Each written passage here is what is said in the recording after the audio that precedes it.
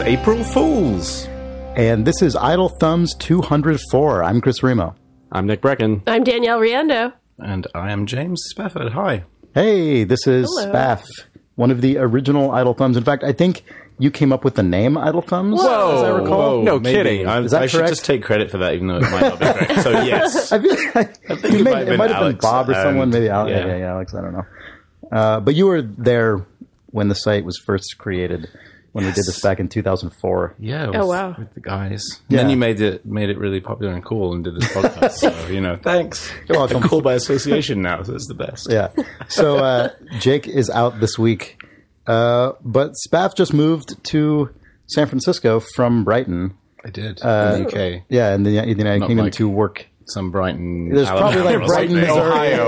There's Brighton, Massachusetts. Which, Oh, that's true. It totally Yeah. is. I spent a there lot are a of lot time of very English-sounding names in Massachusetts. That's I remember that. certainly from- true. They In use New them all England. up on the one In state. New England, yeah.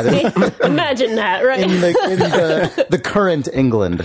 Yeah. Yeah. New England supplanted The replacement England. England. Right, yeah. England 2.0. It's perfect. So I've Jake's at come here Disneyland. to the replacement England. Oh, Our one is destroyed. This is what, the whole thing's New England? this is New England now. Yeah, true.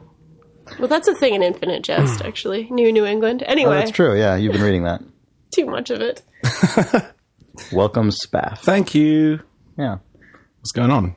I Where's don't know. Jake? Where is it's he? weird not having Jake here. I is. realized how weird it is. There's a whole Usually- section of the room that's just Yeah. empty I that know. usually has Jake and Jake's antics. Well, usually Jake and I spend like 30 seconds awkwardly bullshitting until we can figure out what we're actually talking about. Yeah. Yeah. And now I'm just doing it with myself. So it's terrible. You're in charge, basically. Yeah, that's So- the worst. I hate it. You're the Yeah. adult in the room now. But if I had to bet money, I would bet that Danielle's played like 4,000 games. I have. In my life, yeah. I would Really? say But none this week. since last I've week. played like 4 since last week, Okay. but I'll probably only really talk about 2 of them because Okay. they're the more interesting ones to talk about. All right. Probably. What are any of them? Well, I've been playing a lot of Bloodborne still. Right. A ton of Bloodborne. I'm playing so much Bloodborne that I'm actually like Made of blood. I am made of blood. I was born of blood. You were born Right. from It's blood. true because my mother gave birth to me and there was a a lot of blood. So I was bloodborne. Wow. Thanks for that. Anyway, video games is a legitimate art form. Video games. Well, okay, so I'm playing this game. I'm playing this game with a coworker for a Let's Play series that we're Right. doing. And I'm also playing this with my girlfriend at night, like Right. streaming it. And so when I'm not doing those things, I'm cutting the footage of the Let's Play series. So I'm always looking. You're essentially consumed by I Bloodborne. really am. I am just, my whole life is in blood right now, just written in blood. So did you dream of Bloodborne? Because that's what always happens when you... No. But Play I games had a dream that you will all appreciate. I had a dream. I'm sorry. This is a little... That was your natural. heard this. That was your natural, Let me like tell you, New I- Englander oratory was. instinct. Yeah, no, that It's took over. exactly- That was, you were possessed. You You're probably just like saw it in my walking eyes, New like- England, like Era. Let me tell you. Very briefly, I had a dream that will interest all the people in the room, and because it involves Steve Gaynor. Not like that. Oh, I had a dream about Steve, too. What? okay. Go Yeah. Danielle first. Okay, we've been incepted by Steve or something. Okay, I had a dream where I went over to quote unquote Steve's office where he had a VR game that was about dinosaur lesbians in space. I am not even kidding. Wow, mine is shockingly similar. What? Anyway, That keep is going. not what I expect you to say. God. Keep going. I mean, like, that's pretty much was it? the premise. Like, I played this game, and of Yeah? course, because How it's a was it? dream, it becomes reality. So there were Right. dinosaurs stalking me, and they were dinosaur lesbian people. It's weird. Dreams are weird.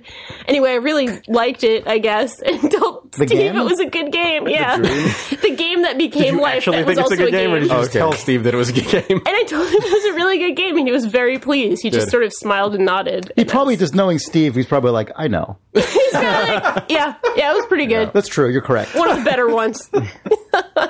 No, that was I made it good on purpose. Yeah, right. Yeah. What was yours, Nick? My dream was that I went to Steve's office and I had to play his new game. So it's literally the same dream.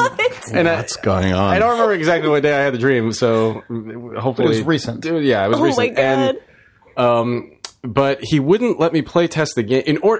There was some was like, you must be this tall kind of like requirement. But the version of that for Steve's game was, I had to basically become a cyborg and then fight another cyborg, and if I won, I could play test his game. That is actually just, and that's not an exaggeration. It sounds like something I like made up. No, really, that's yeah. what the dream was. It was like, oh, you've got to like get a metal arm and then Steve fight this guy, and then you Steve can. wishes that's what he could do to like Really true. gate people from playing this game. Right. Yeah. Well, he let me play his game in I don't remember. Another sort of I muted lost, so I never played it. human, like exploration. Of, Probably. It was about Anyway, dinosaur lesbians. Enter You the guys have some Thunderdome. rad dreams. Cyborgs, dinosaur lesbians, and Steve Gaynor. Yeah. And Steve's office, though. In Steve, it was in Steve's is a office. place that I've never been. It was very specifically Steve's Apparently, my brain office. wants to go to. Yeah. Oh, Anyway. that was a special moment in my life right there. Have you been playing Bloodborne as well, Nick? Because No. maybe Bloodborne makes you dream of that. No, That's That why. makes sense. That makes so much sense. I haven't played Bloodborne, but it's like. I didn't even know this game existed until a week ago. It's Or I two. didn't. Yeah, I know. I didn't either. I don't. I mean, it's from It's a Software. So Souls the Dark game Souls. with- guys. I like Crazy Demon Souls and art, Dark yeah. Souls a lot. So I mean, Yeah. it's really good and really hard and aesthetically insane. You know, like Right. it's the what was it? Ed Hardy goes to Disneyland or something. Was Jake Oh, said no, last Victorian week? Ed Hardy. Victorian Ed Hardy. Yeah, that's exactly what it is. yeah, Ollie Moss by way of Jake. Yes. Good deep cut there.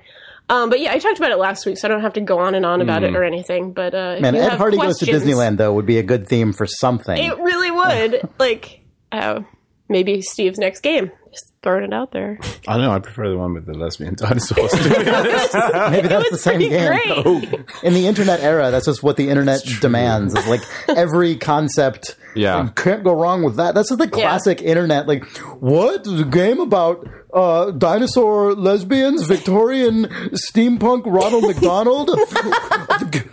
Take my money. I throw my money at Throwing the money at the screen. screen. Funny. Yeah, the GIF with the guy from Futurama. Yeah. Yep. I wonder if anyone actually does throw their money. It's like takes it too far. They've I've read on the internet that people throw their money at the screen. Maybe that's a wad thing of I should be change. doing. Just like hard currency. Just They're pelting their screen, isn't it? yeah. That's either the person who's like new to the internet and it's like, oh, this is mom what they or do. Right. like or someone. it's just like the inveterate, like Reddit/Imager Right. user who just has now received all that person's life is just memes now. Everything like they have no arms because they've bloody pulped them hitting the keyboard into the the GIF for the guy. Yes. Yep. Anyway, I'm going to move on. Speaking of Bloodborne, so last week my main contribution to the Bloodborne discussion, having played other Souls games, but not this one. I don't know if this counts as a Souls game, but a game in that vein. I kind of like mused about whether what the kind of intention and motivation behind the extremely muted setting and like really pulled back, withdrawn, and like also withholding nature of those games is. And like I was deluged with responses from people who sent me links to interviews with the director Miyazaki about his background and his intentions with those games, which was really, really cool. I guess there was a Demon Souls art book that came out that has interviews with him and sort of just like production stories, I guess, that really goes into that. And I guess the short story is that stuff was quite intentional. The very sort of muted tone and really sparing kind of drip feed of information. One of the interesting things I have learned over the last week is that when Miyazaki was growing up, he had sort of like a rudimentary understanding of English, but not a fluent understanding of English. And he would read Western fantasy books like Lord of the Rings and things like that, and only be able to understand like bits and pieces of it. So his experience of reading this literature was just like grasping at these huge worlds, and he had to sort of fill in all the blanks in his own imagination in between the bits that he could actually understand. And so like in making these games, like his intention was to recreate that sensation of like, you only get Interesting. Yeah. That's Isn't really that, Bits and pieces. That's amazing. It's really, really cool, and it's something I've read a few of those links too, because there's a thread in it on Idle Thumbs, and folks had said there was some really great example of like, I'm going to paraphrase this, but an artist came to him with a concept, and I think it was on Dark Souls 1 for a dragon that was like undead, and it was like had maggots and rotting flesh, and he rejected it, and he was like, there needs to be like dignity to this character. Like it's like a quiet sadness basically that he wanted. Yeah, let me see if I can find the quote about this, because I know exactly what you're talking about. And it was a really great, sort of idea that this quiet, sad dignity was sort of a part of the character designs. And I have to say, on Bloodborne feels very much like, so if the Souls games were a response to sort of Western fantasy tropes and maybe potentially bits and pieces of sort of Western religion, Bloodborne feels like a completely off-the-wall take on Catholicism. Like everything about this game is like dripping in Catholic imagery. There are crucifixions, there are blood rituals, there's so much language that like... That is really popular, I've noticed, among Japanese... Like, it's fascinating. There's a lot of Japanese pop culture that has kind of a weird, like, exaggerated pastiche Catholicism to it. And it's super weird. I mean, the whole world that is taking place in, and like it originally looks like it's maybe like goofy, almost Tim Burton-esque sort of thing. But then it goes into so many churches and and like mausoleums, and there are priests, and there's all this stuff about transformation and blood making transformations. Yeah, and it just such. feels like something that they, latch onto as sort of like just another fantasy thing. Sure, just like this is super sick. I mean, I guess the same Tim Burton Maybe he read the Bible in the same way. It's like, here's the Bible. What if Jesus had a corrupted arm? Like, totally. Yeah. I mean, there that are happens in the priests reverse that you direction. Fight and That happens in the reverse direction too, right? I mean, samurai and ninja and stuff are just like, used in the most of course crass ways. Absolutely. Let me read this this passage here with Miyazaki and then one of the lead artists from the game named Waragai. I don't know how to pronounce it. I'm sorry. Miyazaki says, "There's a certain sense of refinement, elegance, and dignity that is very important to me. I'll usually tell the designers that flat-out grotesque or splatter-type designs will not get past me. This has everything to do with my own personal sensibilities, and it is something that I apply to every design that I approve." And then the artist says, "I remember when I was drawing the undead dragon, I submitted a design draft that depicted a dragon swarming with maggots and other gross things. Miyazaki handed it back to me saying, 'This isn't dignified. Don't rely on the gross factor to portray an undead dragon. Can't you instead try to convey the deep sorrow of a magnificent beast doomed to a slow and possibly endless descent into ruin?'" So, Wow. It's kind very, of like, beautiful. grand Yeah, it's kind of nice. Which is, and that's one of the reasons that obviously, even before I read this stuff, that is the sensation that I took from those prior games. And I have to admit, it is a little bit harder for me to get excited about the more sort of bonkers off-the-wall version of Bloodborne, not because I don't imagine that there could be strong artistic coherence and intentionality behind it, but just because that way of presenting a world feels so much more common in video games generally. Like, the sort of, like, push it real far, like, it's crazy thing. Here's the werewolves. They're going to eat your face. Yeah. I mean, how would you compare Bloodborne's version of that to other games that go down a similar road? I mean, it's certainly much, much more refined than, say, like... that's cool. What was the Resident Evil... not Resident Evil, but Shinji Mikami's game last fall. I think you played it, Nick. It was Evil Within. Evil Within. Something compared to something like that, which is off the wall and just horror trips kind of thrown in. Mm-hmm. Bloodborne has a very, very coherent world. It is werewolves and it is priests and it is... It's Van Helsing, but not that shitty Van Helsing movie from 11 years ago. Right. Basically, is kind of like a lot of what's going on with it.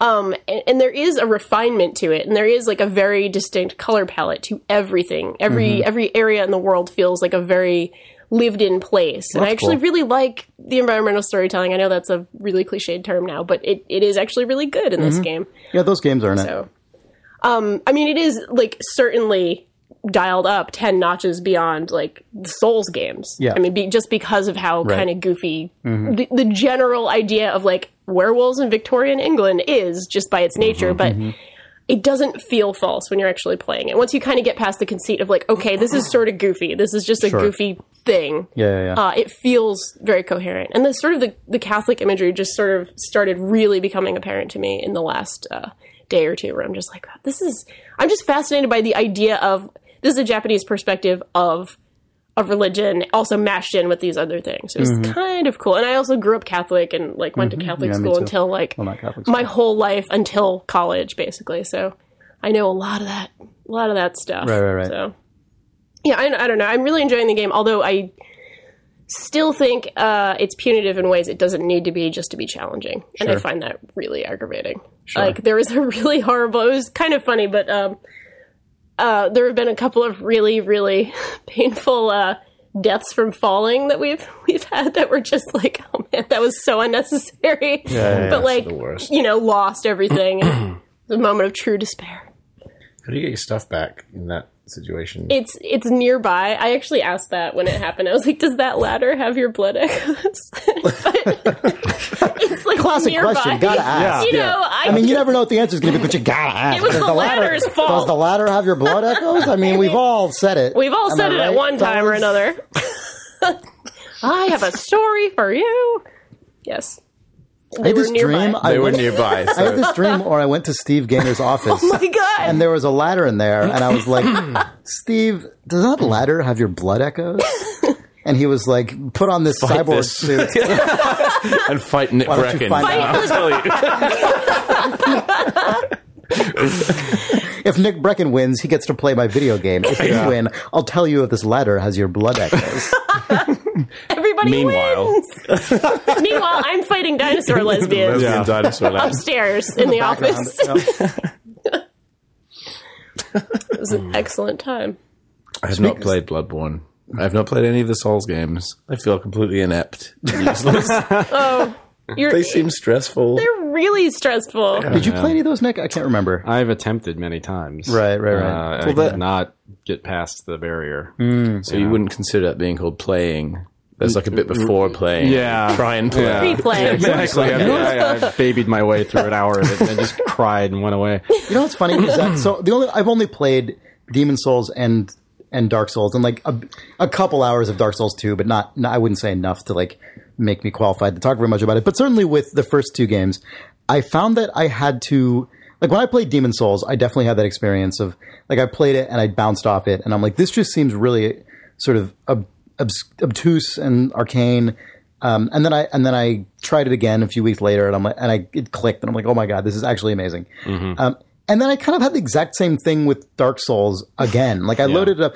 It was a different type of it because I already knew what the deal was. So it wasn't as though I bounced off and said, what's this? Like it's more just that I just didn't I started like, oh, right. I remember this. Okay. And I stopped. And then I went back and I'm like, oh, right. Now I remember the things I liked about it in the first place. So it was more of just re-noticing those things rather than having to penetrate them from scratch. But I still found that I had to like bounce off and try again each time, and then even Dark Souls 2. And I think Dark Souls 2, maybe I just kind of didn't bounce back. Not because I don't think I could have. Not because I don't think I could have, but I guess because I'd already done it twice.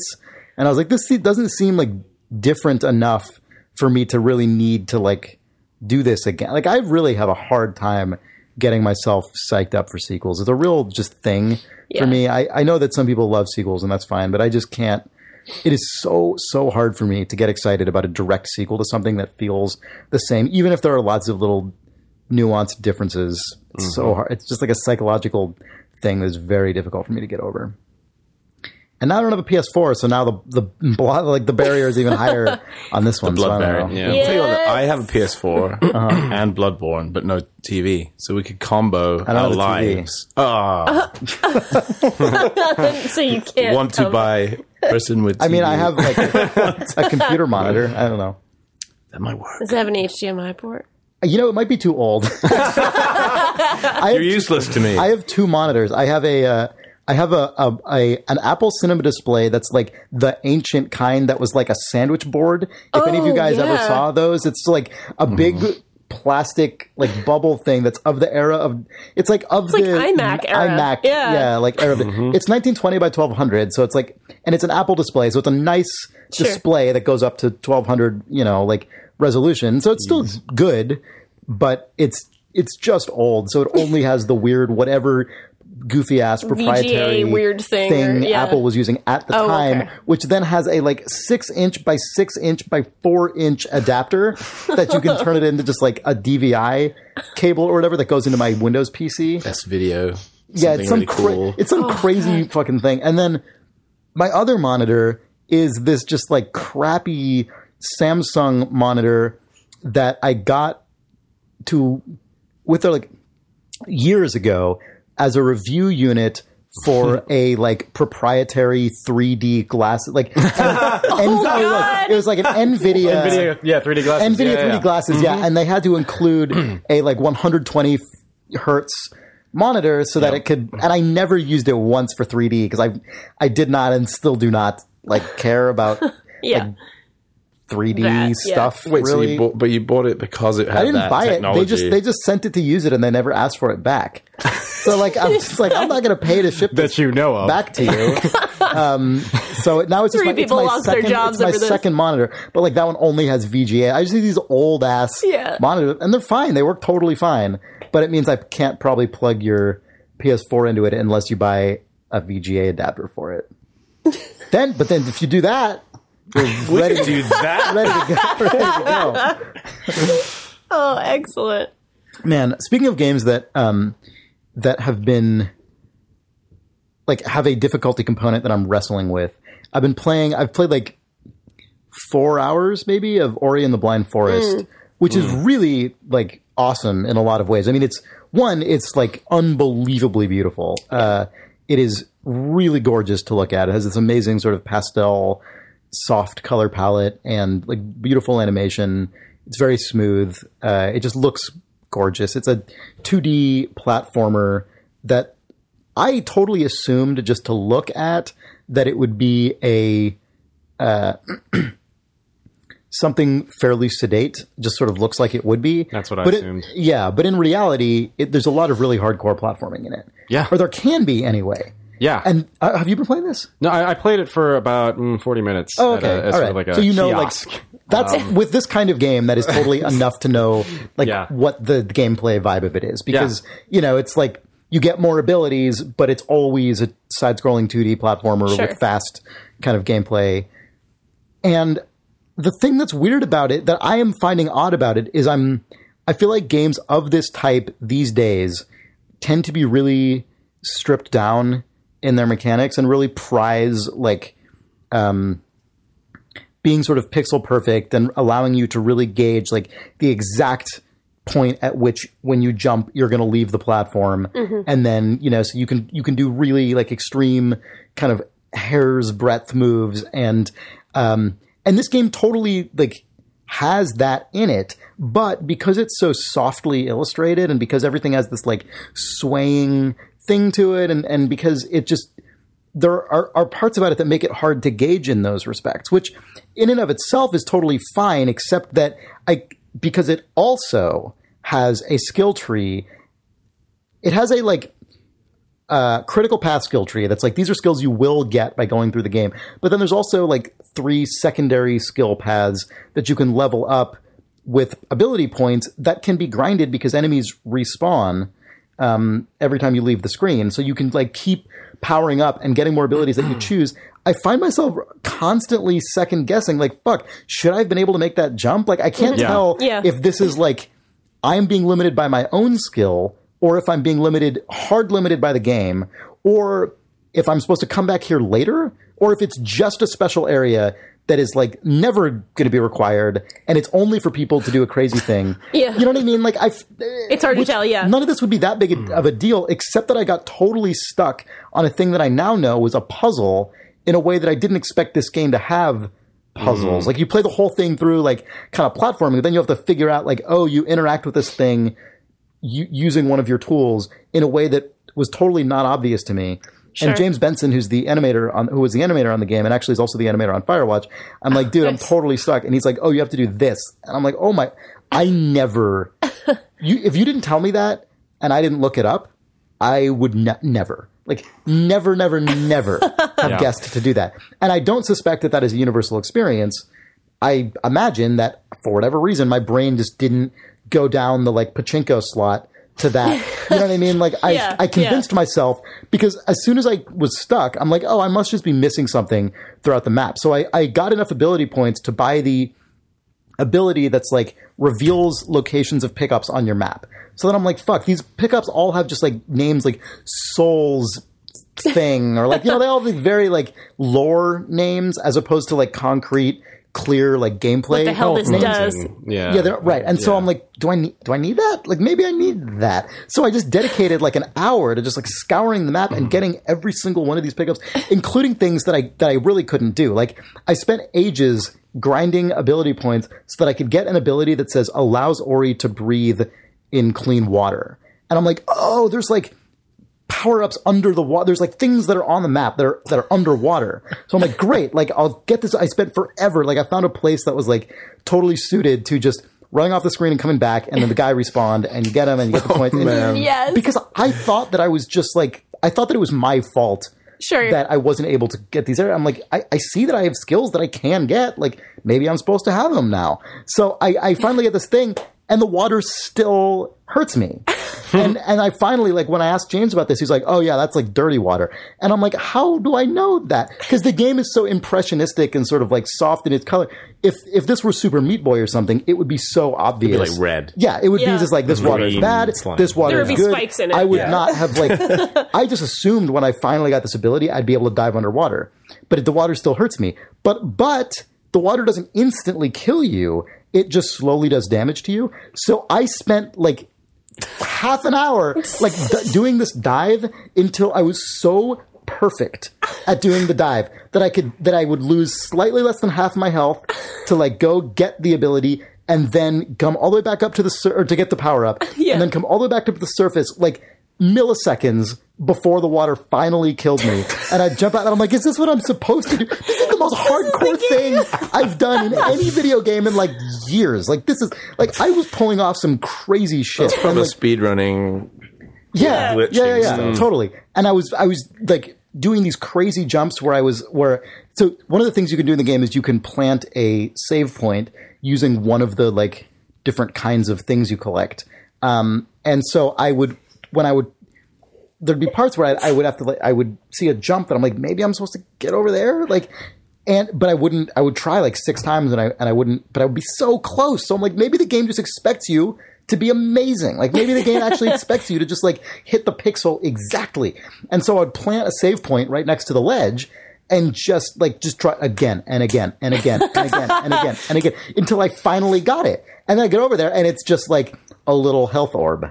And I'm like, God damn it, I didn't remember what that thing, it was labeled, I guess, on my map, but I didn't remember that that's what the thing was because it just has some like name. Maybe it wasn't a health orb, but it was one of the things that was like very ambiguously named, you know? Yeah. And like none of this is like necessarily an indictment of the game itself. It's an indictment of life. Yeah. Yeah, you try so hard and in the end it's just a fucking orb. By confessing that you're the worst player of that game, I think you might actually have confessed that you're the best player in the world. You're now the best. The funny thing is that this was all purely the result of me just when I didn't realize the thing that I was supposed to do, because it's a very Metroid-like game. I was going to ask if you'd played a lot of Metroid. Where you should be trying a thing, because it's like one huge interconnected map. So I never knew there was a point at which I was actually stuck where I was supposed to go, because it felt like I was equally stuck with all the places that I couldn't go. So I'm just like, I'm going to fucking start tackling these things like in whatever order like I find them until I've exhausted all of them.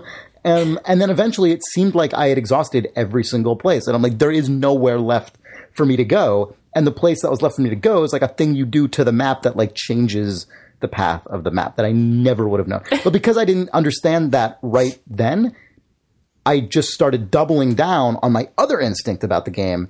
And it turned me into a weird, just like idiot machine.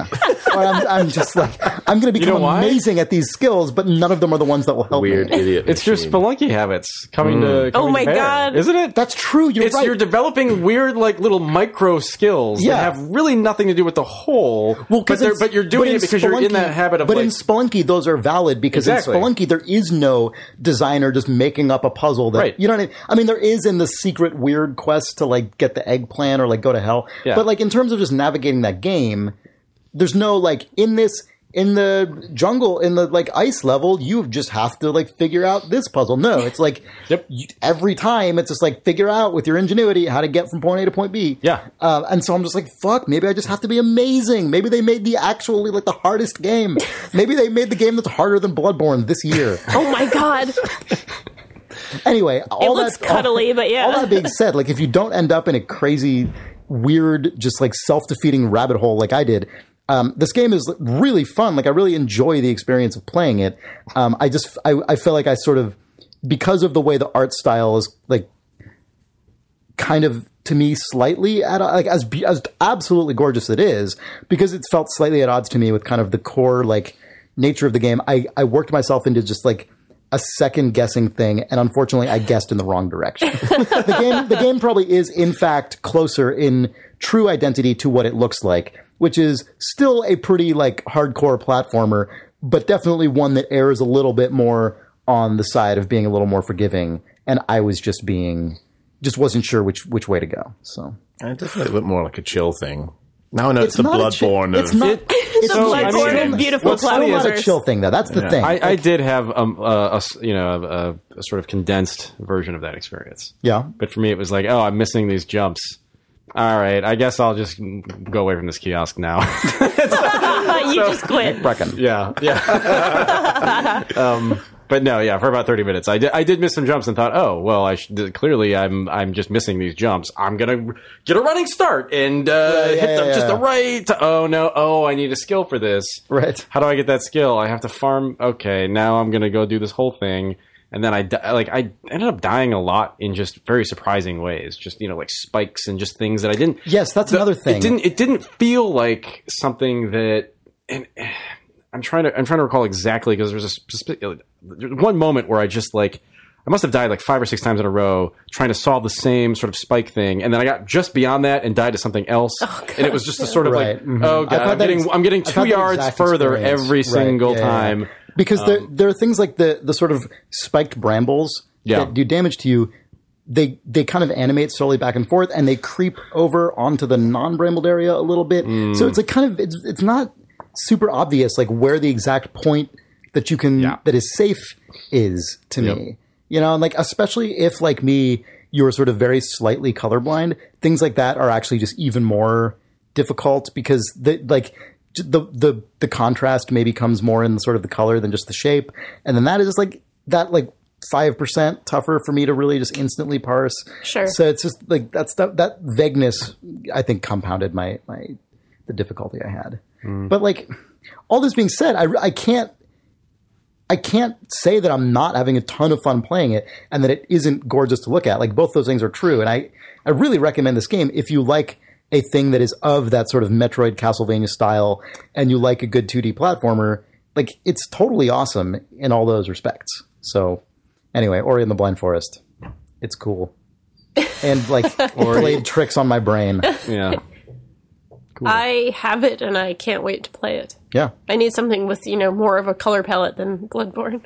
Right, sure. Well, this is that. It is like amazingly beautiful. I have played something with a different color palette, I suppose, than Bloodborne. What is that? A game called Spirits of the Xanadu. Yeah, that I don't sounds know this game. Pretty exciting. What is it about? So this is a small indie game. It came out this week or last week, I think. It's a first-person exploration game set in an alternate 1980s future on a spaceship. So the spaceship is lost somewhere. You're the marshal or whatever. What kind of game it is? It's a first-person game. Okay. A sort of first-person exploration. Uh-huh. There is some shooting, and there are guns in it's a it. first-person shooter. It's a first-person shooter, but it's not really a first-person shooter, if it makes sense. But you're wearing like leggings. And Yeah, and there are like magazines that make like Harrison Ford jokes and like talk about and have like 80s colors and print and so on and so forth. It's actually a little bit like a budget Alien Isolation without the alien in it. Like the actual fun parts of like looking at the environment and looking at the propaganda and the art and things like that are all in there. There isn't an alien chasing you. There are robots and things that can kill you and are chasing you around, but they're not anywhere near as difficult or advanced as the alien AI. But this is sort of like I like to think of it as like a light budgety kind of version of that. And it's really fun to kind of creep around this spaceship and look at what went wrong and, get the little voice logs and read the little notes from the people and stuff like that. I'm enjoying it as like an absolutely the opposite of Bloodborne. Like, kind of colorful, kind of chill, cool, you know, that sort of thing. So maybe that's where your dreams came from then. So Maybe it's a combination of Bloodborne and the 80s Oh my future God. spaceship Xanadu, I think you're Harrison right. Ford jokes. Somehow the dinosaurs got in there too, but you know. Well, Harrison Ford is maybe a dinosaur. Maybe he is a dinosaur. What is the Harrison Ford connection?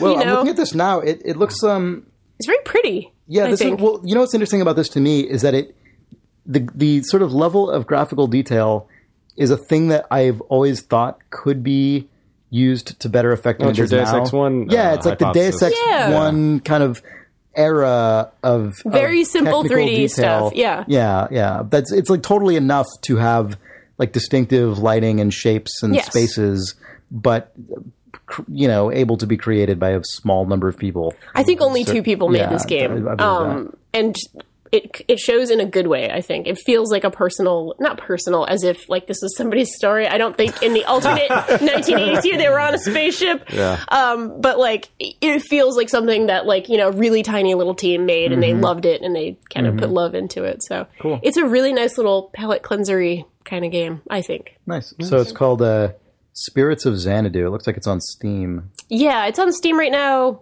It's on sale on Steam right now, I think, possibly. Cool. Looks like it was a Greenlight game. I guess a lot of things are Greenlight games Yeah. now. Yeah. You guys want to take a break? Sure. Sure. Break. Video game.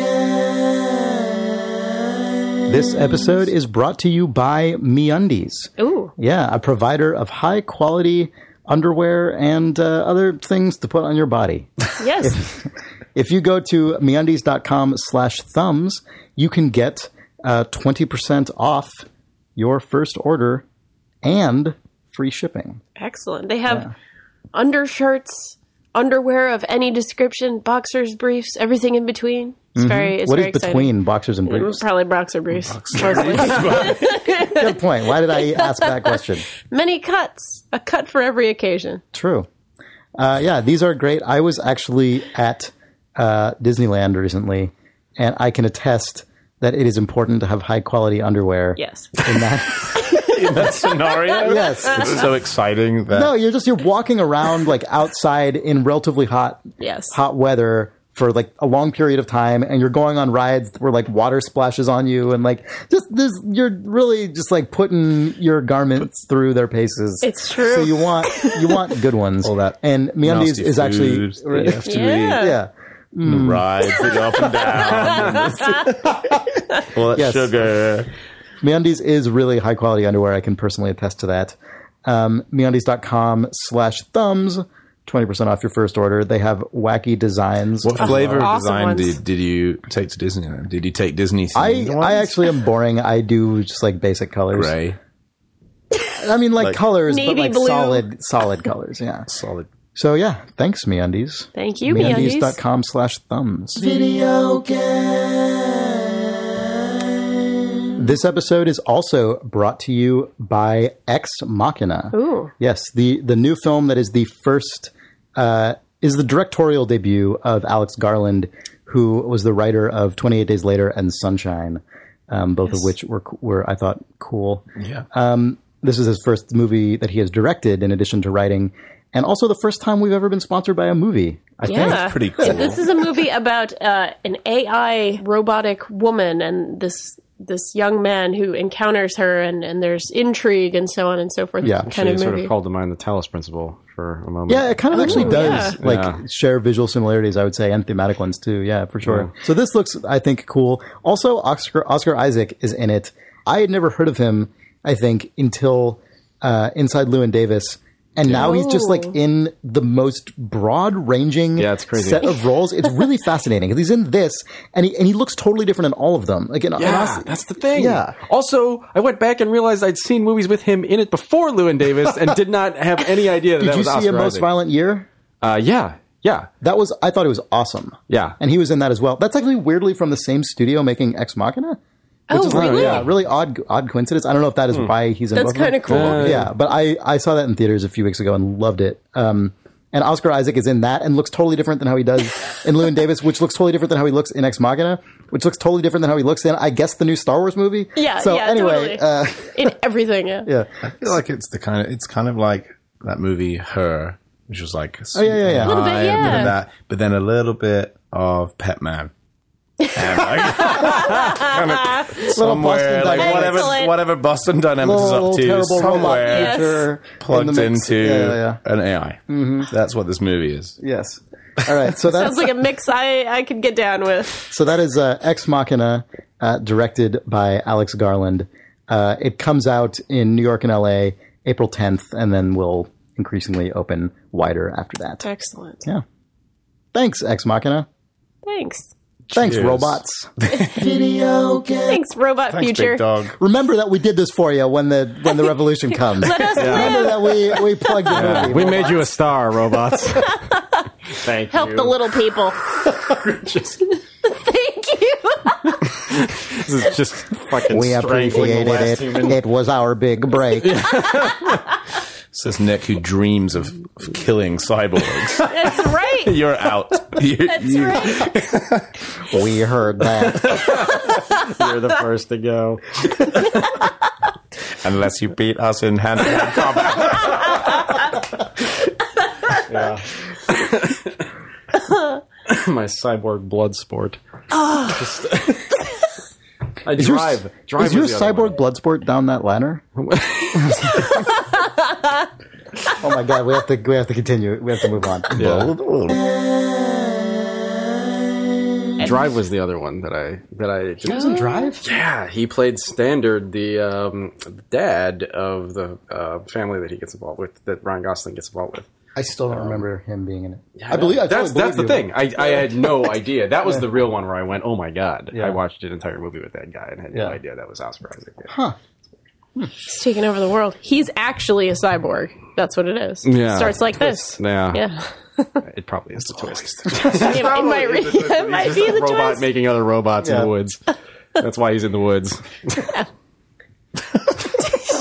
Naturally. Acceptable. I'm actually looking it up. You're going to spoil I'm yourself. going to actually go see the movie, so I don't want to. Yeah. Yeah, I actually am interested in it. If you did spoil yourself, then your you better be wearing MeUndies will... MeUndies. Yeah.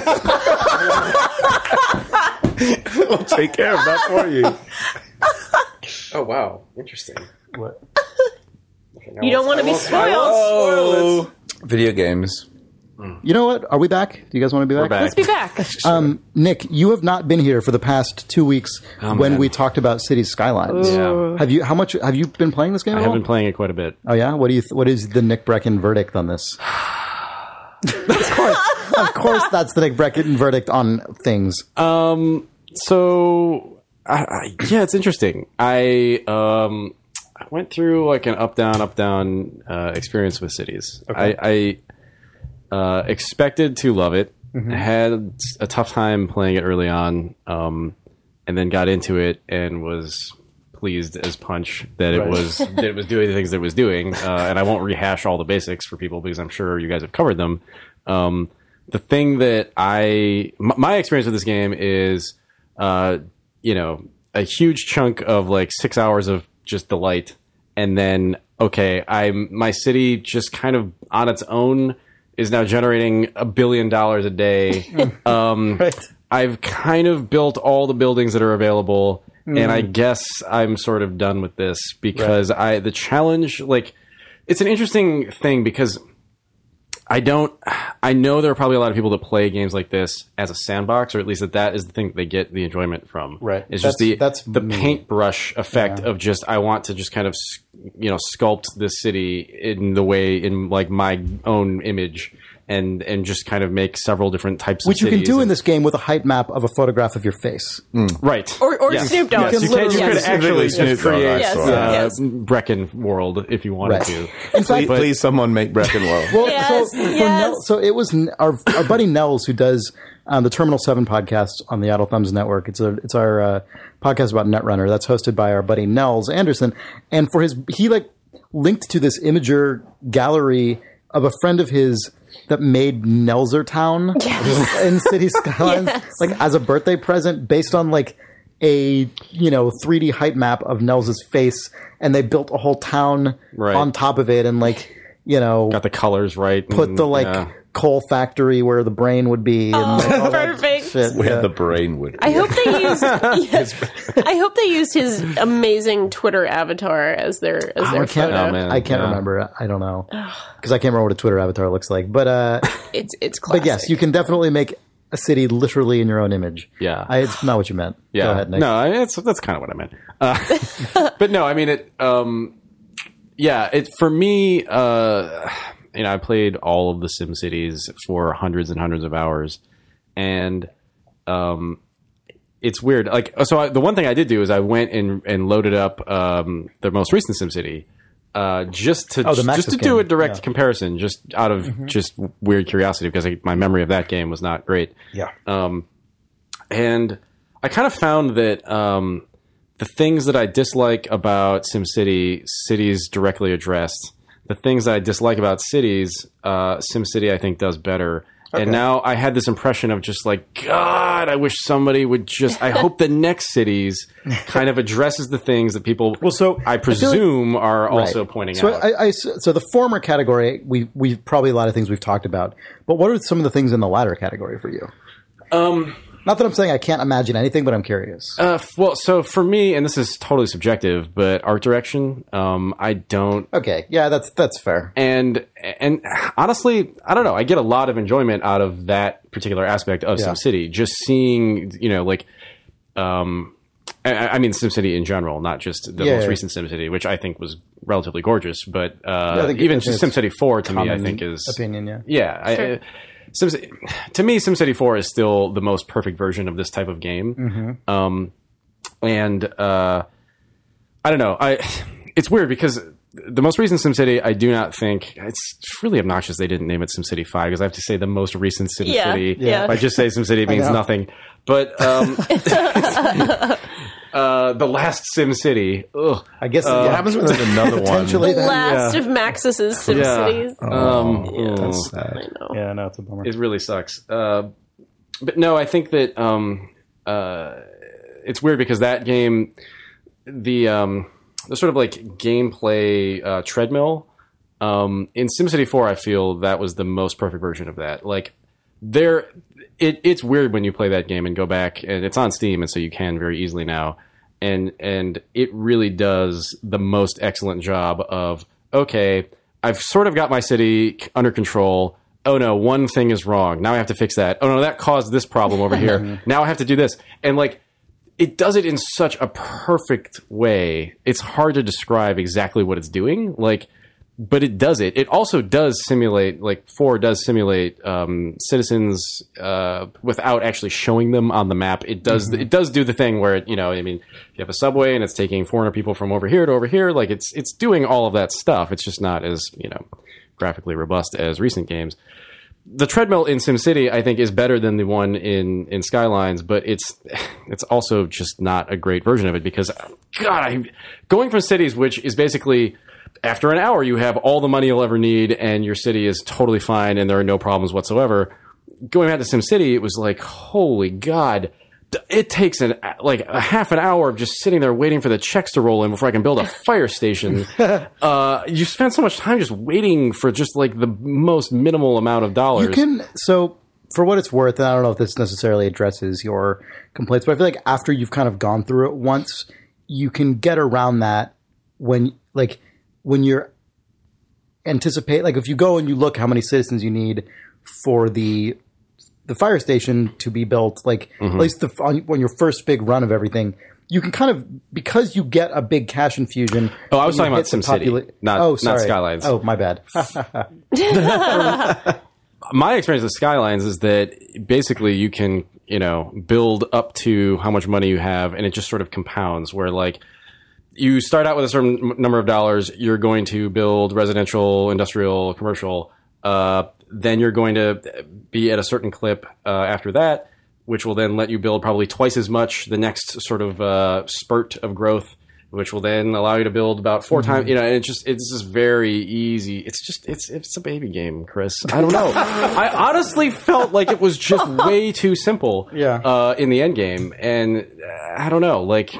So also, I did have some just really basic design problems with it, like the fact that you can't draw a road all the way through a bunch of roads. That is pretty. There are just little things like that it's really interesting to go back and play the other SimCity, which again is super flawed in and of itself. But it's like, why didn't they just do the thing that? I'm sure there are reasons, but for me it was like, comparing these two things. Neither of them are really exactly what I want, and I'm being a really like weird PC game guy by, I guess, just like, wanting the perfect version of like the thing in my head. Yeah. But like, so this isn't going to like make you like the game more. But if I were to, answer, I like the game, to be clear. No, I know. I just mean, you know what I mean. Like, if I were to answer your criticisms, I would say that the kind of game that City Skylines is more rewarding to like micromanagement than SimCity. It's just more about micromanagement than SimCity is to me. Like, it would be nice, for example, if it had the like drag a road across a bunch of roads and it creates all the intersections for you and doesn't make you draw 5 line segments to get the thing out. Like that would be nice, but it also, like, the fact that it doesn't do that sort of reinforces this, like, because traffic is so highly simulated, the game is like really focuses on like, with the one-way streets and like the highly simulated nature of traffic, like it really rewards this like really close attention to detail, really careful planning. Like there's a whole community. This is part of what we've been talking about the last couple of weeks on the show. There's definitely a really strong contingent of like extreme traffic management people who have like, come out of the woodwork to like apply their knowledge of real world, like, like actual traffic engineers who have like posted their to like this game, which feels like it supports that stuff to a much more detailed, granular degree than a SimCity game typically does. And this game is just kind of more about that kind of thing. I'm getting my like SimCity 4 itch because I just that game simulated. I mean, again, like you don't see the individual cars being simulated in the way that the modern games are doing, but it still was simulating traffic patterns pretty accurately. At least in terms of, and to be fair, you can't do the minute, like I'm dragging an on-ramp onto this thing. It was still sort of like the chunky, like I'm going to build this. But that's the exact kind of thing that people really get into with this game. Yeah, that exact stuff. I mean, it's like, do you want a like dilemma. T junction versus a J junction? Like all these crazy terms I'd never even heard of that are like, there are different theories about like which of these is the most efficient way to like integrate 5 different interstates, and like you can go to the mod store, like the Steam Workshop, and download these like crazy prefabs. And like, I'm not saying this is not like a thing that is just automatically likable about the game, right? Like it's just, I'm just saying this is, I think, what this game is kind of about. And it's just I think it's a slightly different thing than what SimCity games are generally about. It's more of a transportation kind of a thing, which feels very European, like a European take. It's on also SimCity. The legacy of the developers. Like their previous 2 games were all about transit. Yeah, and sewerage. But that's the funny. And what? And sewerage. It's like a ton of sewage, right? Yeah. I don't know. Anyway, I don't want to beat it to death. No. But I mean, I feel like even with that though, like I guess the way I feel about it is I feel like I need to just load up the mod store or the workshop, because I feel like that's kind of what you have to do at a certain point. To me, like if it was about transportation, I feel like there are things about it that I just really found not great. Like the subway system, I did not like. The design of that is kind of a mess to me. Like I don't know if you tried to build one. Oh yeah. No, I've built really like extremely high amounts of transit. I think that the actual systems themselves are great. I think the UI could be better. Yeah. And people have like done things like released alternate transit UIs, for example. Yeah.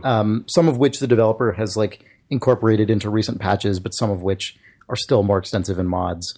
So I suspect this will be a game that, unlike the recent Maxis SimCity, just due to that game's like total unfriendliness towards mods, I suspect this game will be a really interesting landscape like a year from now. Yeah. I mean, I already like it a lot, but I think it will have a more like Civ 4-esque, like long life, just due to what they're choosing to to support. Yep. Like that was the thing that was really cool about Civ 4 was that game really lived for a long time. Oh, yeah. And this game I feel like could also, if they do well by it. In another recent thumbs trend of people talking about people who only play one game or like their dad only played one game, Right. I could see this being absolutely that for people. Jake's like, dad. Jake's dad. Jake's dad is like, I don't know if you know this. Jake's dad, because Jake mentioned it on a podcast recently. Jake's dad is like an acoustical testing engineer guy who, like, one of the things that is important in his job is things like noise pollution and creating sound barriers and roads and all these things that City Skylines has. Like, noise pollution is a huge driver of citizen happiness or unhappiness in this game. And so there are all different ways that you can address that problem. And so the exact thing Jake's dad does in his job. Crazy. So I'd be very happy if this becomes, if Jake's dad finally, like, this is what brings him into video games.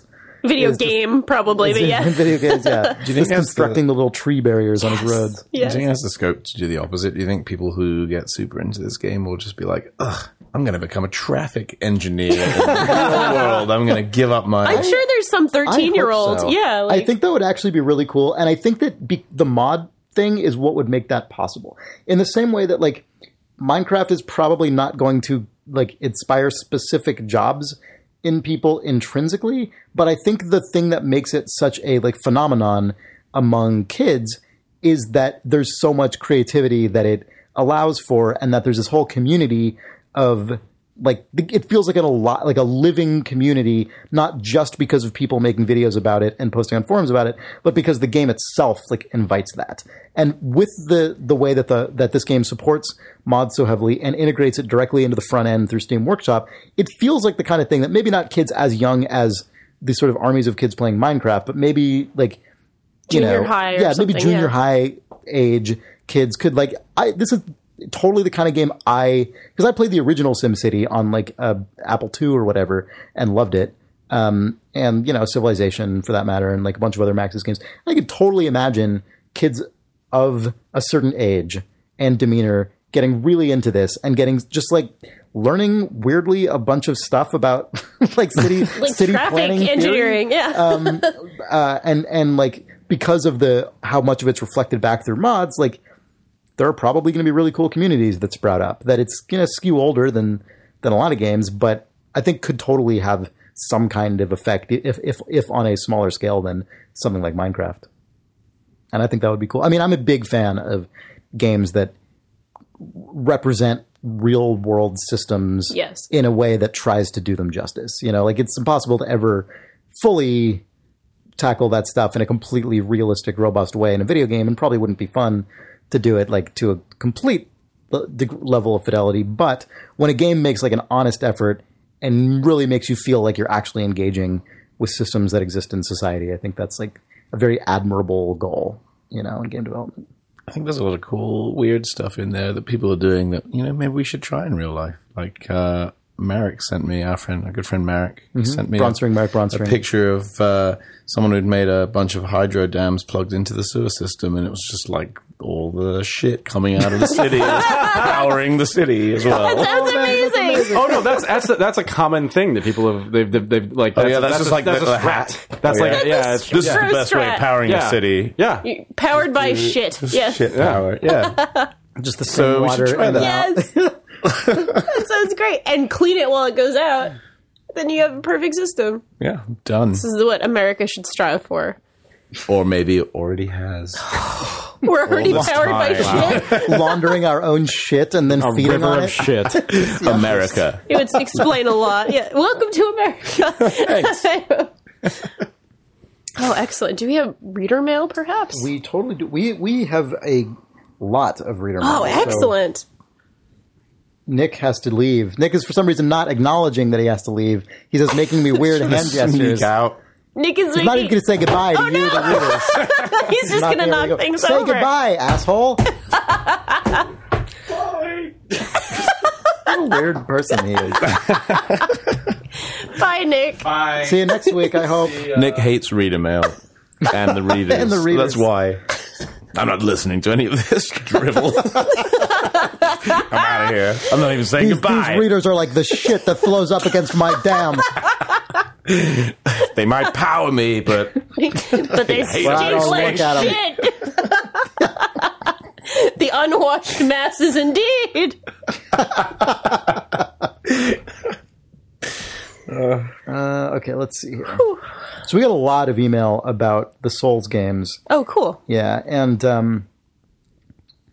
I'll read this one because this was a little outside of the scope of what I talked about. Sure. A lot of them were about Miyazaki and his experience, and those were great. So thank you to everyone who sent those emails. I'm sorry that I can't read them all because that's why I kind of talked about it earlier, because there were a lot of folks who gleaned some information and then talked about that generally. But yeah, Jonathan Ness writes, "Dear Chris, man, it's so weird to have someone address it directly to me. Oh. Demon's Souls and Dark Souls are two of my favorite video games. So when I heard you discussing them on your last podcast and wondering about their aesthetic and narrative direction, I thought I'd share a little background. From Software started making first-person action RPGs on the PlayStation back in 1994. They were the King's Field series, and they were extremely difficult and unforgiving. The main series had 4 games in total and 2 spiritual successors, Shadow Tower and Shadow Tower Abyss. Much like Demon's Souls and Dark Souls, you are a lone protagonist, garnered with the task of righting some evil or discovering some truth about the world you find yourself in. You do this through exploration of a bleak, hostile world where you do not participate in the normal tropes of the fantasy RPG genre. The settings in the game's dark and muted, and the world becomes more dangerous with every step. NPCs are few and far between, if there at all, and rarely serve to drive the plot and gameplay. The backstory in the first few games was clear, but as the series progressed, both the player's background and the world's history changed, from something you learned in cutscenes to something you absorbed as you crept through a land devoid of laughter and safety. The themes of isolation and desolation are King's Field's signature. The aesthetics of the Souls series are taken from many sources, including the ultra-famous in Japan manga series Berserk and the classic horror fantasy of Lovecraft and Bram Stoker. Berserk is an old-running manga and anime that has been cited as inspiration for almost a generation of Japanese writers, artists, and game designers. Thanks, John. So that's interesting background, because that goes back further than Miyazaki's own involvement with the company, which I think he's been there for like 10 or 15 years now, like 10, 13 years, I don't know. Yeah, I don't know the exact number, but he's been there for a bit. Yeah, well, what's interesting is that I was reading an interview with him on Eurogamer, and he got that job when he was like 29 or 30, so a lot older than like a typical, like that was his first game industry job. Which still was a lot older than people who generally kind of like come straight out of college and go into video games. And he had sort of drifted around and was sort of described himself as someone who with relatively little ambition. And so kind of ended up at this company and like was just kind of there. Like he was sort of a junior coder and just kind of like did his time and didn't really like try very hard, it sounds like. This is fascinating, yeah. And then Demon's Souls was actually already in production when he joined the project, but was like a total disaster. Like it was just not going well at all. And he's like, man, I can just join this and like take this project over. And if I fuck it up, like it doesn't matter because I'm already like not important at this company. So like, wow, I'll just do that. And he apparently just completely changed like all aspects of the game and like really put his stamp on it really heavily. And that was the thing that sort of like made him a noteworthy figure at that company, and now he's the president of the company. Yeah, that's amazing. So he went from just like jackass, like couldn't give a shit, like Nick Brecken, goober, to being like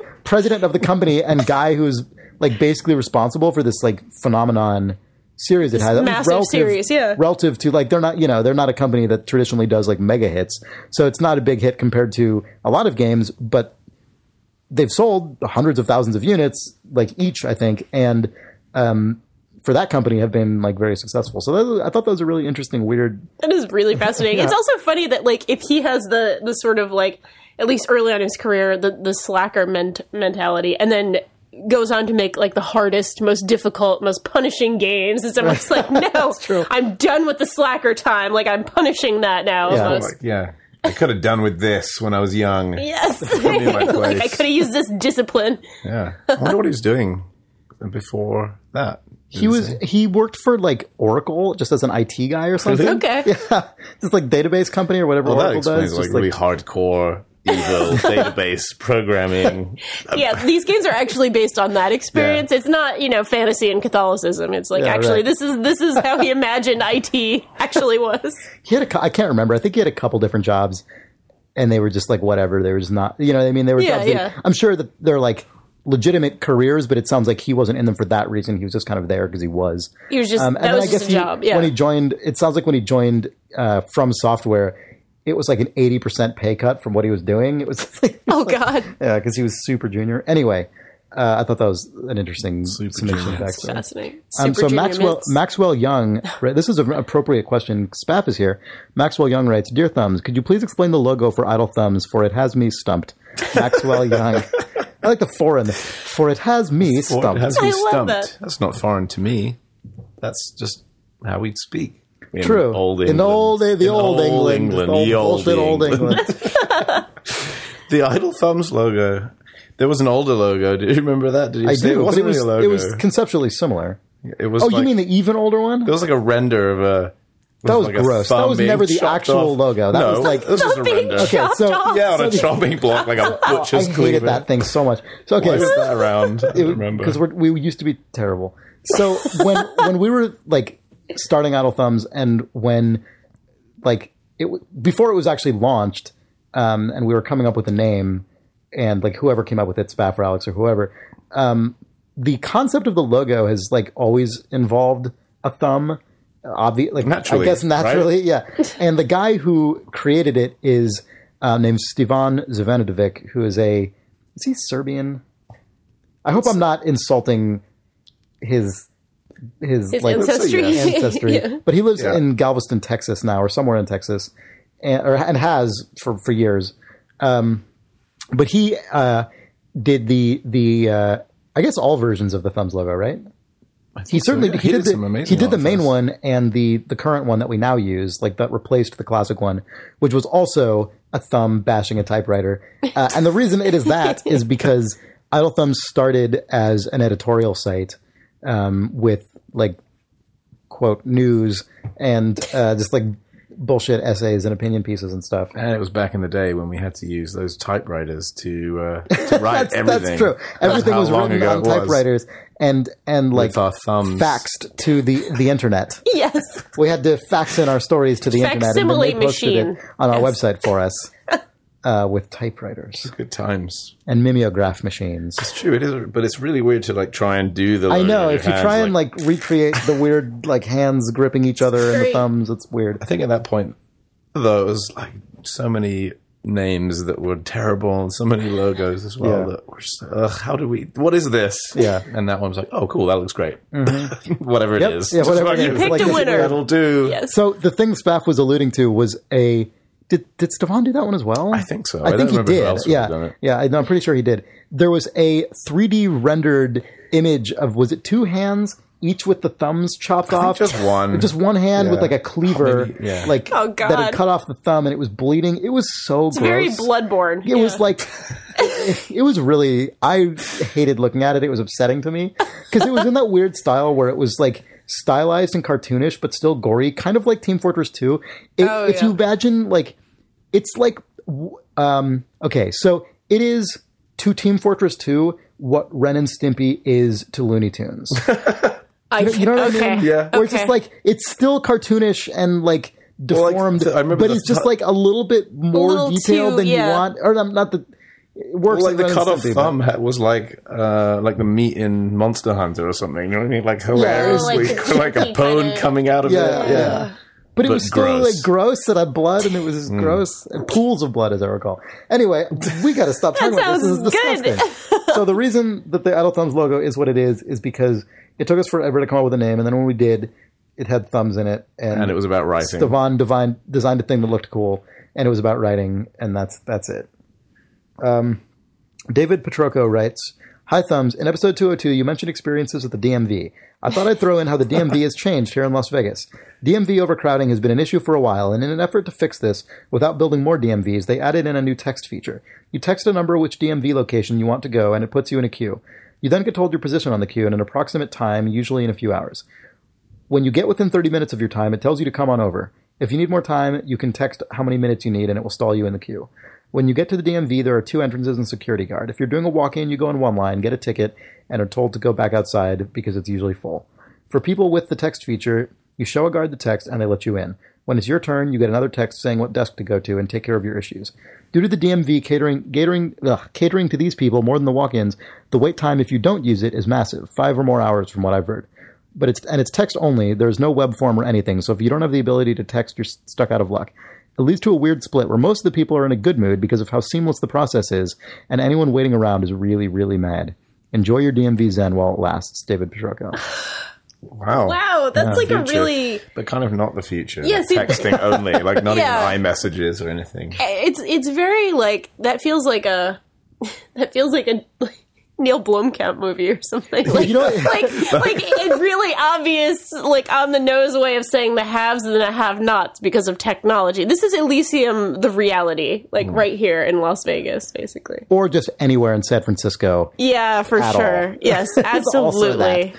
We do live in a dystopia. Danielle, I don't remember when you were at Disneyland or Disney World, like within recent memory, right? Yes. Yeah. Did you use their weird... I've never been to Disney World, so I don't know anything about it. But did you use their, like, wrist New thing? Magic Plus, yes. Yeah. I did. My mother has a lot of opinions about this. Most of them are very negative, even though she loves Disney. Spent $1 billion on this, and it's bullshit. That's my mother's opinion of this. So what it is basically your ticket media, your room key often, if you stay in a Disney hotel, and your fast passes, which are exactly like this works. You're basically making a reservation to go into a shorter line for a ride. That's how fast passes work. They used to be little pieces of paper, and the way it used to work was you would go to a ride, you would be in the park, you would go to a ride, you would put your ticket in, and you would get your fast pass out, a little piece of paper. And that's just how that worked for 15 years or something. But prior to this, there was nothing. It was just, there might be a wait, who knows. Then there were fast passes. I mean, there will be one. Yes, always in Disney World. Now everything has to be done ahead of time, including like weeks, maybe even months ahead of time. You'll have to schedule when you will have your fast passes. You can have up to 3 at a time, so you can have like basically 3 a day for different attractions.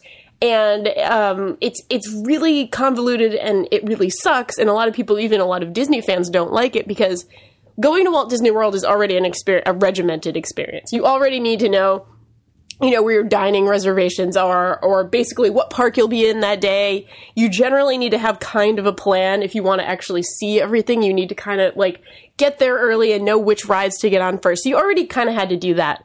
Now you have to do all of that, as well as have these 3 fast passes line up, 2 p.m., 4:45 p.m., 6:21 p.m. with your dining reservations. And if you are on different tickets, like this is fine for like, say, a family with young children or something. But like, I went with my girlfriend, and it was my father and my mother. So it was like 2 sets of adults who all have different schedules and different things are going on. So it was like almost impossible to actually like go to the park together and like do these things together. Crazy. It is an insane system. Sounds like my worst nightmare. It really sucks because it takes all of that fun of like, oh, maybe we'll, get into this ride today. Because I read this like long, really fascinating Wired article about the development of this technology, My Magic Plus or whatever. Yeah. And it definitely made it sound a lot more seamless than you are, than you are making it seem. Yeah. I mean, and it made the reason I brought it up is because the article said within it that like various, other institutions like, sports arenas and like airports and stuff have contacted Disney to be like, can we license this technology to use in our thing to like manage crowd control and like queuing and stuff?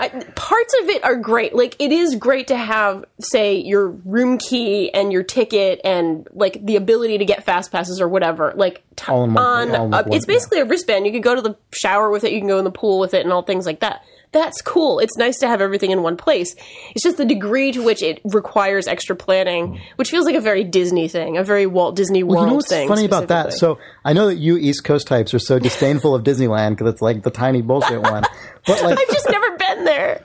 It's nothing like that. Like it's smaller, but one of the things about it is that even when it's pretty crowded, like we were there last week and it was spring break season, so it was like, pretty crowded relative to like how it can get, but like you can still just kind of go around and do stuff. Like that sounds nice. You know what I mean? Like I never have felt the way that you describe at Disneyland. I have never felt the way you describe feeling at Disney World. Yeah. You know what I mean? Like we like the one exception to that for us was we got up at like really early because we were staying in one of the on-property hotels. Mm-hmm. So we got like an hour early. Extra magic hours. Yeah. To go get on the fucking Cars ride. That's like the most popular goddamn thing. That's like hours wait.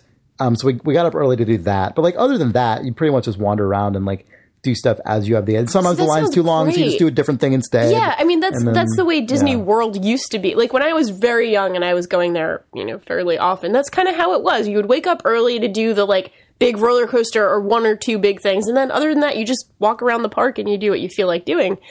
It's just gotten absolutely crazy. Also, Walt Disney World specifically has just such a massive marketing campaign for like never ever having a downtime, basically. Like the Run Disney stuff, there are something like 15 races, like running races at Walt Disney World. So like there are just never those any at Disneyland as well, but probably not as many. Yeah, I know Disneyland certainly has them. It's like my mother, again, could tell you all about this. Maybe I'll bring my mom to the podcast one day. That'd be amazing. Just Danielle's Disney mom, basically. Right.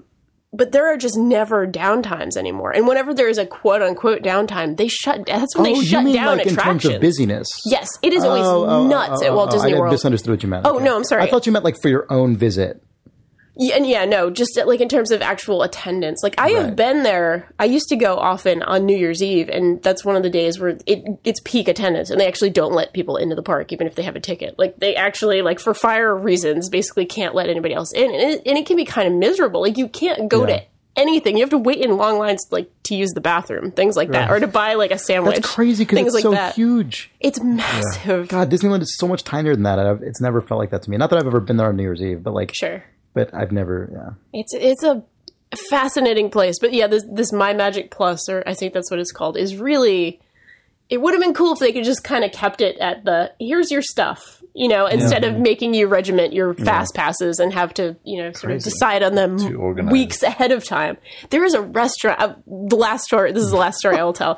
There is a restaurant at Walt Disney World that to get a reservation there, because they accept reservations, it's 6 months ahead of time. They may have changed it. They may have changed it at this point. It's only 2 at Disneyland. But for a long time, there was a 6-month exact thing, and because it was such a limited thing, and it was such a like this was like a princess buffet or something, I don't know the exact details, but you had to call at exactly 7:01 a.m. on the day that would be 6 months ahead of time, and if you couldn't get through within 15 minutes, you just had to quit because you would never get in. There's restaurants like that in San Francisco. I know. That's how you get into like the Fat Duck or like French Laundry or something. That's how you deal with that. I didn't know like Disney World. But it's in Disney World. Like that's what's so crazy about it. Yeah. All right. So anyway, Shay Pierce writes, "Kids are dumb.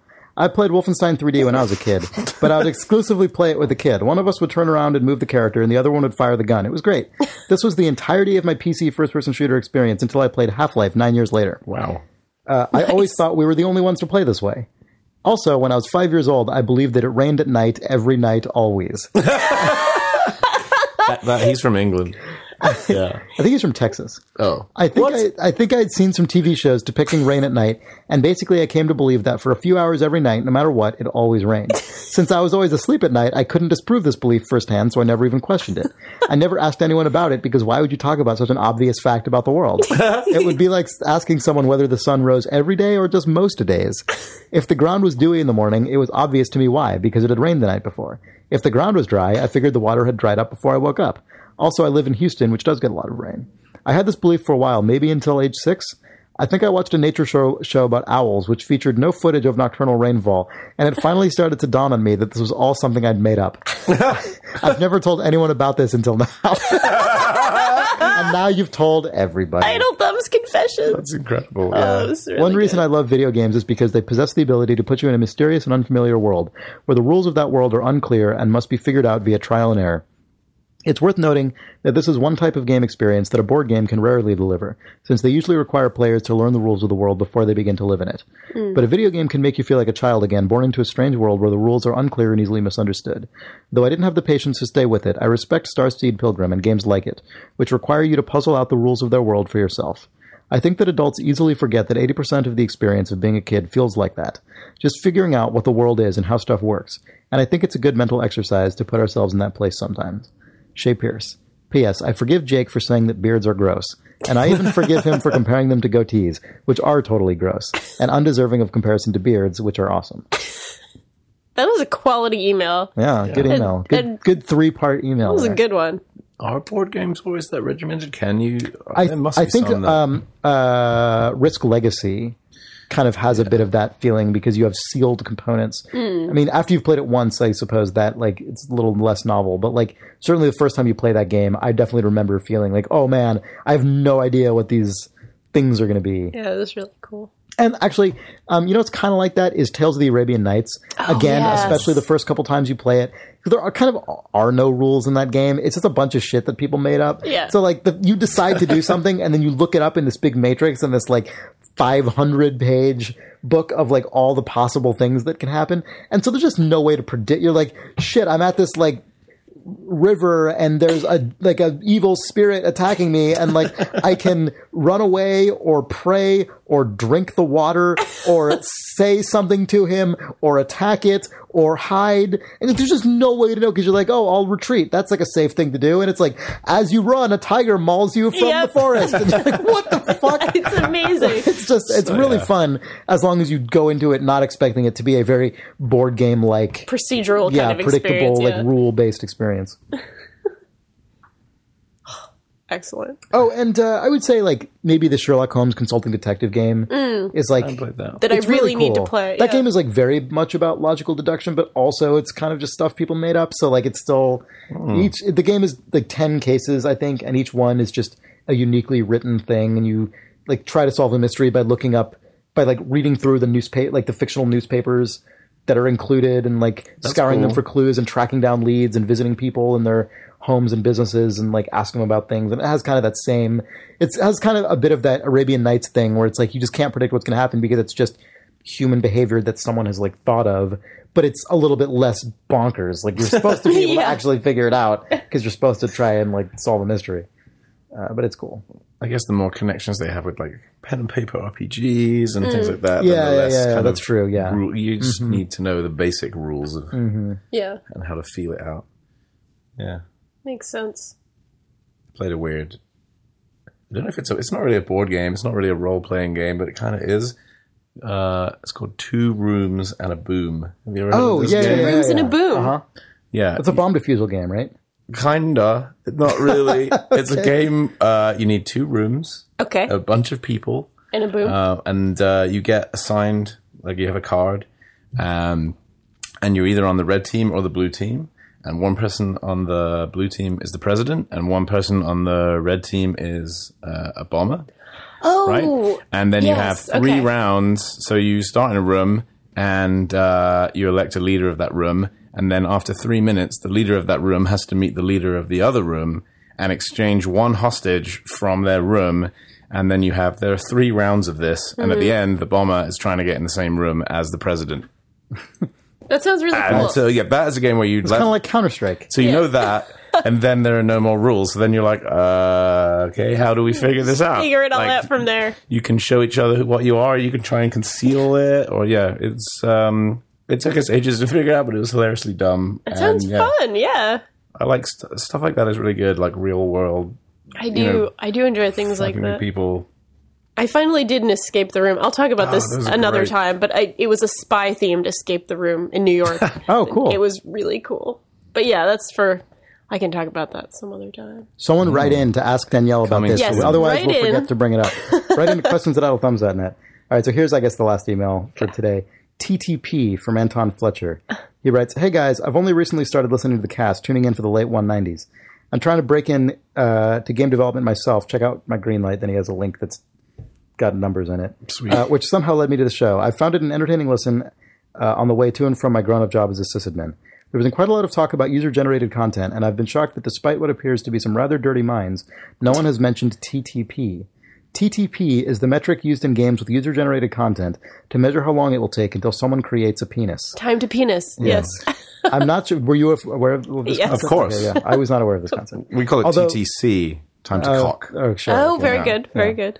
I'm not sure if it was created or popularized by the penis monster simulator, more commonly known as Spore, but that's when I first became aware of it. Anyway, love the show, despite the impact on my wallet, as you have solidified purchases of Besiege, Skylines, and Darkest Dungeon already. I have a good time to cock story. If you like. Yeah, I do. So, please do. I used to work for Media Molecule, creators of such games as Little Big Planet.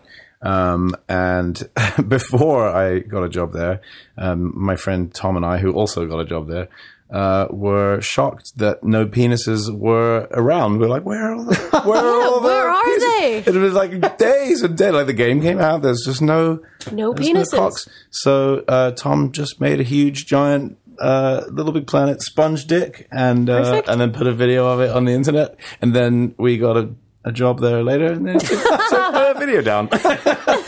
But which led him to make a website which probably isn't around anymore, which is littlebigpricks.net or something like that. Excellent. But it was just a collection of like, UGC dicks basically in other games. Yeah, that sounds delightful. I dealt with a lot of that stuff over the many years of working in Little Big Planet. It's fine. It's good. Of course. It's a good time scrubbing out the dicks, I'm sure. There is this is like one of the strangest, lewdest pieces of user-generated content I've ever seen. There is a GIF I saw when we were talking about Besiege. People would like send us a lot of like crazy videos of just like bonkers Besiege user creations. And one of the things that someone sent me on Twitter, I guess it was a YouTube video. It was a video of a guy, of a huge like guy, like a big stick figure guy in Besiege with a huge dong just jacking himself off. Oh, jeez. And then it explodes at the end. Like, of course it does. That's what happens. Yep. That's how it works. That's what I heard. One of this, like, it was weird to watch. Sure. Because like you're accustomed to seeing just like a goofy drawing of a penis or like but like this was so specific and like just relentless in what it was depicting. Like it wasn't like a throwaway gag. It was like someone had to really put some serious engineering time into figuring out how to like create the sequence of events that it was like a complicated thing that this person had to do. It was like the dedication of it made it creepier than it already would have been, which was like considerable. Yeah. It was really the imagination of people on the internet is really and dedication though. It's dedication, not like it was just like persistence of like I'm gonna figure this out. I'm gonna do it. Like and they're gonna get it right. Yeah, it was weird. Thanks for listening to this podcast. Send your penises to questions at idlethumbs.net. Please, mainly other things. Please mainly send questions, but I'm going to throw out another mention of our other podcasts at idlethumbs.net. We also host other shows you might like, which include, as mentioned earlier in this podcast, Terminal 7, hosted by Nels and Jesse. It's all about the sort of cult hit card game Netrunner. We have designer notes from Soren Johnson, the designer of Civilization 4, and who also worked on Spore. Yes. And he does long-form interviews with fellow game developers and gets really like into great detail about their work and their careers and their opinions. That's really cool. We have 3 Moves Ahead, the premier strategy game podcast on the internet. They just celebrated their 300th episode. Oh my God. So they're almost 100 up on us. Wow. Yeah, it's pretty crazy. They're great. They're still going. Their most recent episode had some classic panelist members on it, like Bruce Garrick, who I really enjoy, and Tom Chick, I believe. And who else do we got? Is that it? Oh, there's Twin Peaks Rewatch, which Jake and I do. It's all about the classic David Lynch, Mark Frost television show Twin Peaks. And several of these shows, including Twin Peaks Rewatch, 3 Moves Ahead, and Dota Today, which is Sean's Dota podcast, which I didn't mention, and Terminal 7, you can now buy brief personal or commercial little mentions on. If you go to store.idlethumbs.net and go to on-air mentions, if you want to get the word out about like something you're working on, or just sort of trash talk a friend, or just say a goofy message or happy birthday or whatever, for a fee, you can do that on several shows on our network. Store.idlethumbs.net, go to on-air mentions, and I will conclude this network plug section now. Thanks for listening.